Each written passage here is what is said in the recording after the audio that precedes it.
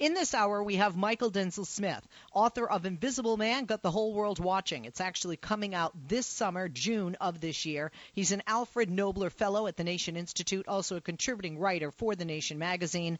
More than a pleasure to have him with us. He wrote a great piece for The Nation entitled Trump's Racism Didn't Scare Me. Now it does. Michael, thank you for joining us. Good afternoon and welcome. Thank you for having me. First of all, what made the shift from you not being fearful of Trump's racism? Well, first of all, I want you to explain to people why you believe that Trump is racist. And do you believe he is racist, or do you believe he's just putting out racist rhetoric, whether he believes it or not, and perhaps that's even more dangerous? Well, I mean, here is a man who in 1989 took out a full-page ad in the New York Times to talk about the so-called Central Park Five who were arrested for a rape that they did not commit, and talking about, a return to order and the police needing to do their jobs and things. And obviously we know now that the five young men who were charged with that crime were all innocent. So you would go all the way back there to sort of Trump being a part of a racist discourse. But now, in the modern time, you have him leading the charge almost in terms of the birther movement against President Obama, calling for his long-form birth certificate, which was, the height of the racist backlash against President Obama in the terms of believing him to be as valid as president and having deceived the American people, something that had not happened with any other president ever before. And now you can look at his rhetoric around, Mexicans and the idea that Mexico is sending rapists to the United States, that we need to build a wall to help keep this criminal element out, but only singling out the country of Mexico as this dangerous threat that's crossing the border and getting into our country and somehow disrupting life here. And then, our most recently racialized group would be Muslims, and the rhetoric that he has around Muslims and the idea of banning Muslims from entry into the United States. So, he said some very inflammatory things, and yes, they are racist in their nature.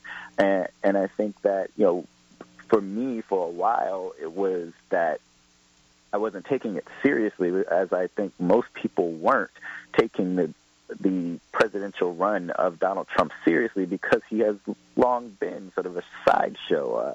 He's an entertainment figure. He's participated in the WWE, and he's had a reality show on television for so long.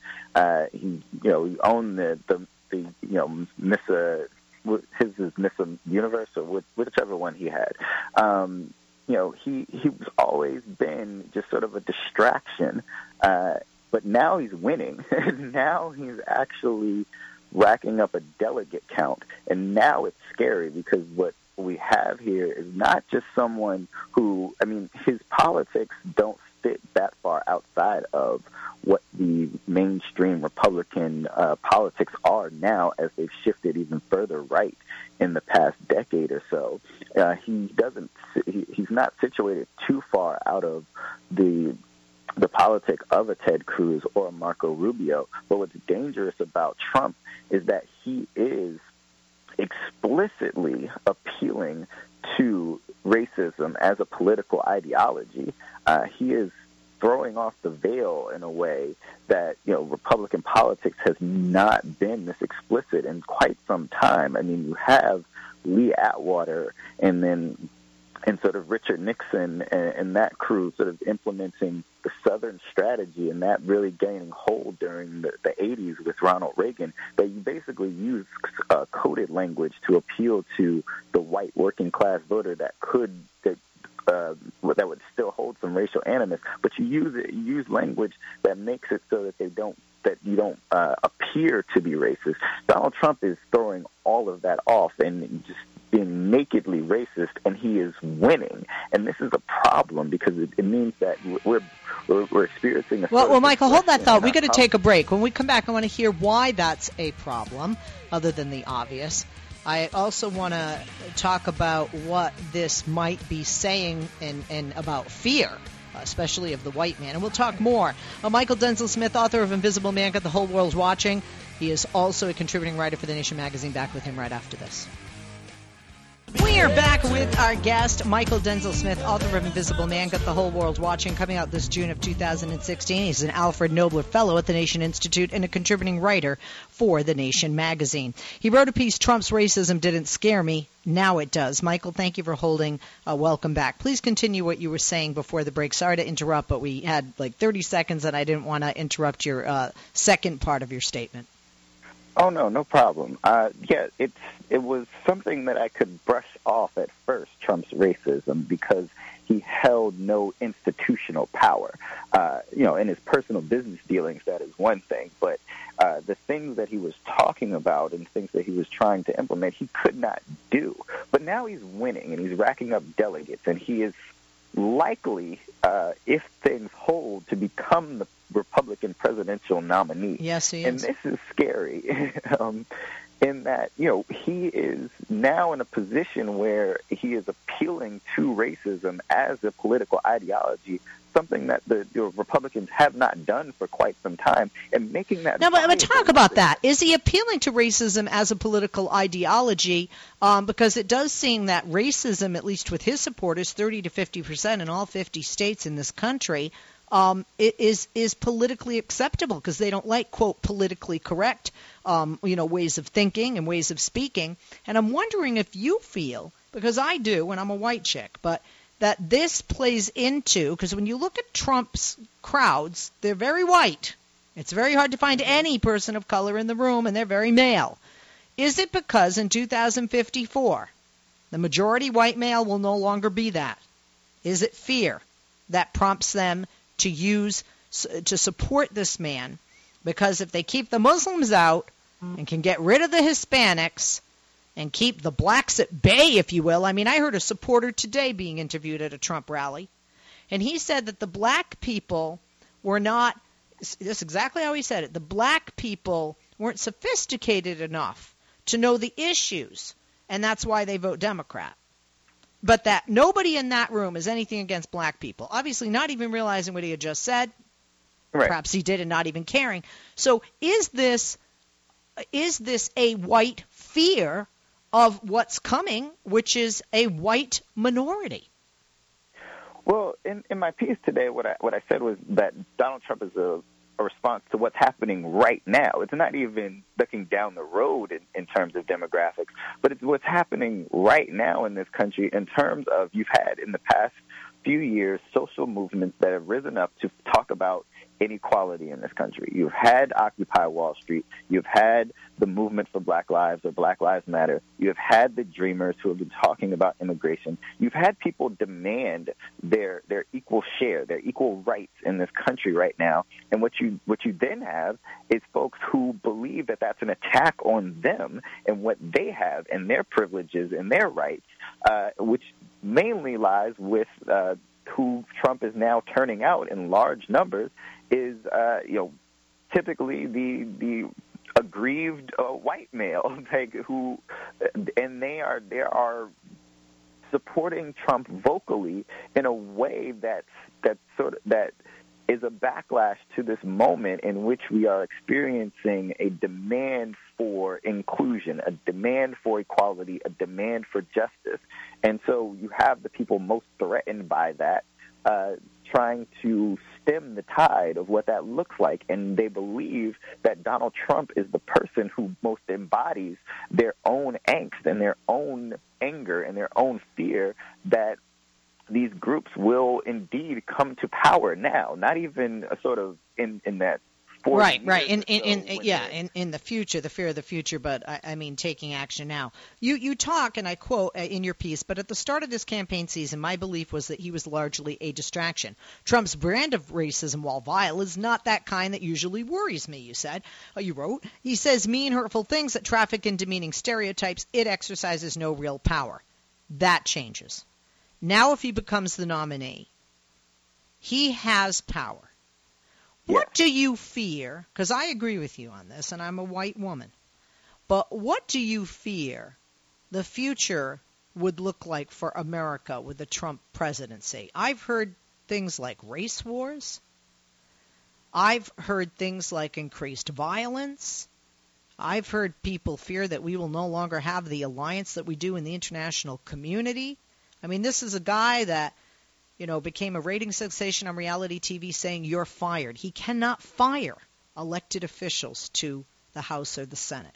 He cannot fire elected officials appointed or by birth, if you will, individuals that run and lead other nations. So talk to me about the power that he has and the danger that comes with that power in the hands of a man like Donald Trump, in your opinion. Yeah, so I don't think that Donald Trump would be that different from any other Republican candidate as president. I think that he would govern pretty much the same way, which makes all of them. Wait a minute. This is a guy that's promised to deport over 11 million people. We all know that's physically impossible. He's promised to build a wall now 10 feet higher, or 10 times higher, was 10 feet higher, right? And have the Mexican government pay for it. We know that's not going to happen. We know the wall can't be built even by us, our government. We can't afford it. He's also said that he would ban all Muslims from the United States coming into the United States of America. He said he would close all mosques. He's talked about ID programs. These are all things that he cannot do solely with executive power as president. However, we now have one Senator, Jeff Sessions, that has come forward to support and endorse Donald Trump. We've had two congressional members from different sides of the country that have come forth. And I don't think these three will be the last. I think that these are weak men that will stand. I don't think the women will, but I think these are weak men in the Republican Party who will back him because they want to keep their jobs if they're in districts that support him and a part of that and have big numbers in that 30 to 50% approval range in their constituency in their state. And quite frankly, that's all he needs. I mean, if he has the support in the House, he can start to get legislation passed that is frightening for the fabric of America. But this is essentially what I'm saying is that, if you look at the other two leading candidates in the Republican race, their politics are not different in those regards from Donald Trump. The difference is in the language usage. And that's what troubles me is that his explicit appeals to racism in that respect mean that in the future, we will have candidates across the country, not just at the presidential level, but at local levels, at city council levels, at mayor levels. We're talking about people who will make those explicit appeals to racism and turn people out in numbers because they're racist and not in spite of it. And the political precedent that will cast means now that we're not just dealing with sort of a hidden contempt anymore. We're not dealing with that anymore. What we're seeing is actually political viable racism, and that frightens me. In that it's scary right now when it's hidden. It's like in the workaday of politics, the way that racism continues to operate is frightening. But when it's out in the open that way, and not just out in the open, but vocally and politically and supported at the polls by American citizens, this means something. This means a character thing about the way that the United States is operating.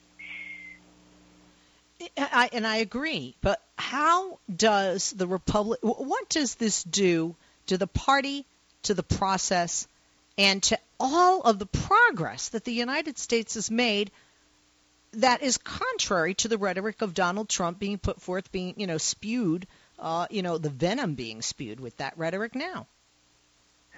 I think it undermines the idea that we've made as much progress as we would like to think, right? I think that, but we also have to note that every time the United States makes progress, there is a backlash, and we have to note Donald Trump is the backlash. Donald Trump and his support. So are you then saying, in a sense, that Donald Trump's success shows us that we've been doing something right with regard to being progressive and trying to be an interwoven fabric of various religions, races, ethnicities, and cultures? It certainly means that there has been movements and there have been progress. There has been progress, right? I think that doesn't mean that we have reached any sort of plateau that we can be proud of necessarily, but we have made some sort of progress here in this country in terms of dealing with this, or we at least have seen movements that are challenging us.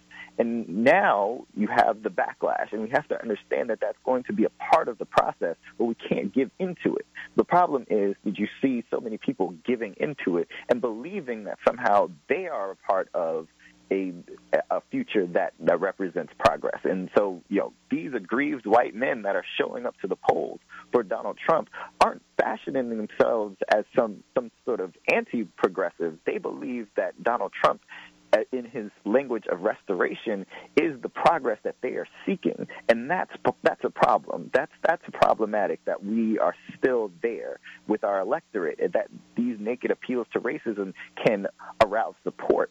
That's what troubles me about the rise of Donald Trump. And this is this something, would you say, shared in circles of those that you have spoken with? Because I think there are people, that myself included, that really weren't scared by him, because at first I didn't think he'd follow through with this. I thought it was an ego trip. I thought it would be temporary. I don't think, he has the time to be president, and certainly doesn't work well with others, which you need to definitely have the ability to do as president, not just to work with Congress and to work with many staff members, but to be able to sit down with leaders from the rest of the world. And, again, I think this feeds his ego greatly, but that he still perceives this as a popularity contest and a reality show. And it really isn't that, because the cameras will stop rolling when he is in the Oval Office and in these meetings. Yeah, I think that's exactly how Trump has been allowed to rise to this position, is because people have not taken him seriously, because the way that he's been covered has been a matter of, a sort of entertainment lens to Donald Trump. And no, the media didn't put the kind of scrutiny on his statements the way you would a serious political candidate. But he continued to say these things. They continue to get repeated. He continued to get platforms to say them over and over again, and he's aroused that of support. He's awakened that sleeping giant of American vitriolic racism that's politically viable, and he has found his voice. He has found his constituency. And yes, I mean, it seems as though we should have avoided this. We should not be here. We should not have someone with zero political experience, right, zero experience holding any sort of office, leading the charge as president as Republican nominee for president of the United States. But here we are, and now it's a question of what do we do with it. It's interesting that a couple of things that really stood out to me in your piece, and one of which is that you said Trump is a one-percenter who threatens violence against black and brown protesters. He speaks directly to the angst of the mediocre white man whose privilege is threatened by these movements. He is the backlash. We have seen in this country a lot of backlash against protesters. We've seen tanks and tear gas against people, as we saw in Ferguson, as just one example. What happens going forward to the freedoms in this nation that we have under the Constitution and our First Amendment? And what happens to the race relations that we are working hard to repair between the police and the African-American community, and not just the police and the African-American community, but more so, especially with his rhetoric, between black and white? Well, I mean, that's an unknowable, but it puts it in the context that we now are experiencing someone who directly is a refutation of that from a certain segment of the population. Like, he embodies their disgust at these social movements, at these discussions that we're having, at these moments of tension where we're trying to solve some of these problems. So to say that some of the population wants as their president, as the person that's supposed to represent them in government, someone who directly has threatened violence against some of these people who are challenging the way things are done in the United States, means that we're just not where a lot of us would hope that we were. We are still in that stage of direct confrontation, as opposed to any sort of idea of building coalition across racial identification, religion, any of those identifying markers. We are not there yet. We are living through now a moment in which people view those seeking justice on the basis of systemic oppression. People view them as some form of derelict, some form of detriment to their society, and so we're just not where we would like to be in those terms. And so, if the idea of a Trump presidency, again, I just don't want us to paint him as some particular sort of monster in the way that he might govern, because I, again, don't think that he is too far off from where the Republican Party is right now, which is exactly why he has risen to the prominence that he has within the party. I think that politically he is not separate from what they have. He is his rhetoric, though, certainly is more in your face and it's more direct than the coded language that the Republican Party would like us to hear from them. And that's the part that's dangerous to me about Trump, is less whether or not he politically is out of step with the mainstream, because I don't think that he is with the Republican with respect to the Republican Party. I think that his language and his rhetoric, when he is the likely nominee, is problematic because it represents those appeals to racism that are so direct and so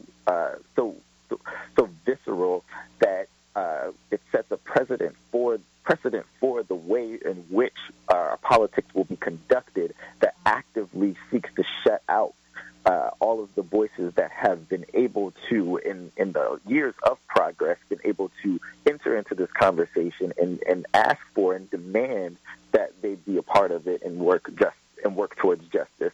I think that his rhetoric it flies directly in the face of that idea of democracy, in terms of him being so vocally passionate about his contempt for people who don't look like him, that it certainly represents a regression that we would not like to see. Absolutely. But again, absolutely. Michael, we are out of time. Thank you so much. Thank you so much for being so thorough and comprehensive in your piece and in this interview today. On Twitter, follow Michael at Michael Smith. That's MyChal Smith. The website is thenation.com.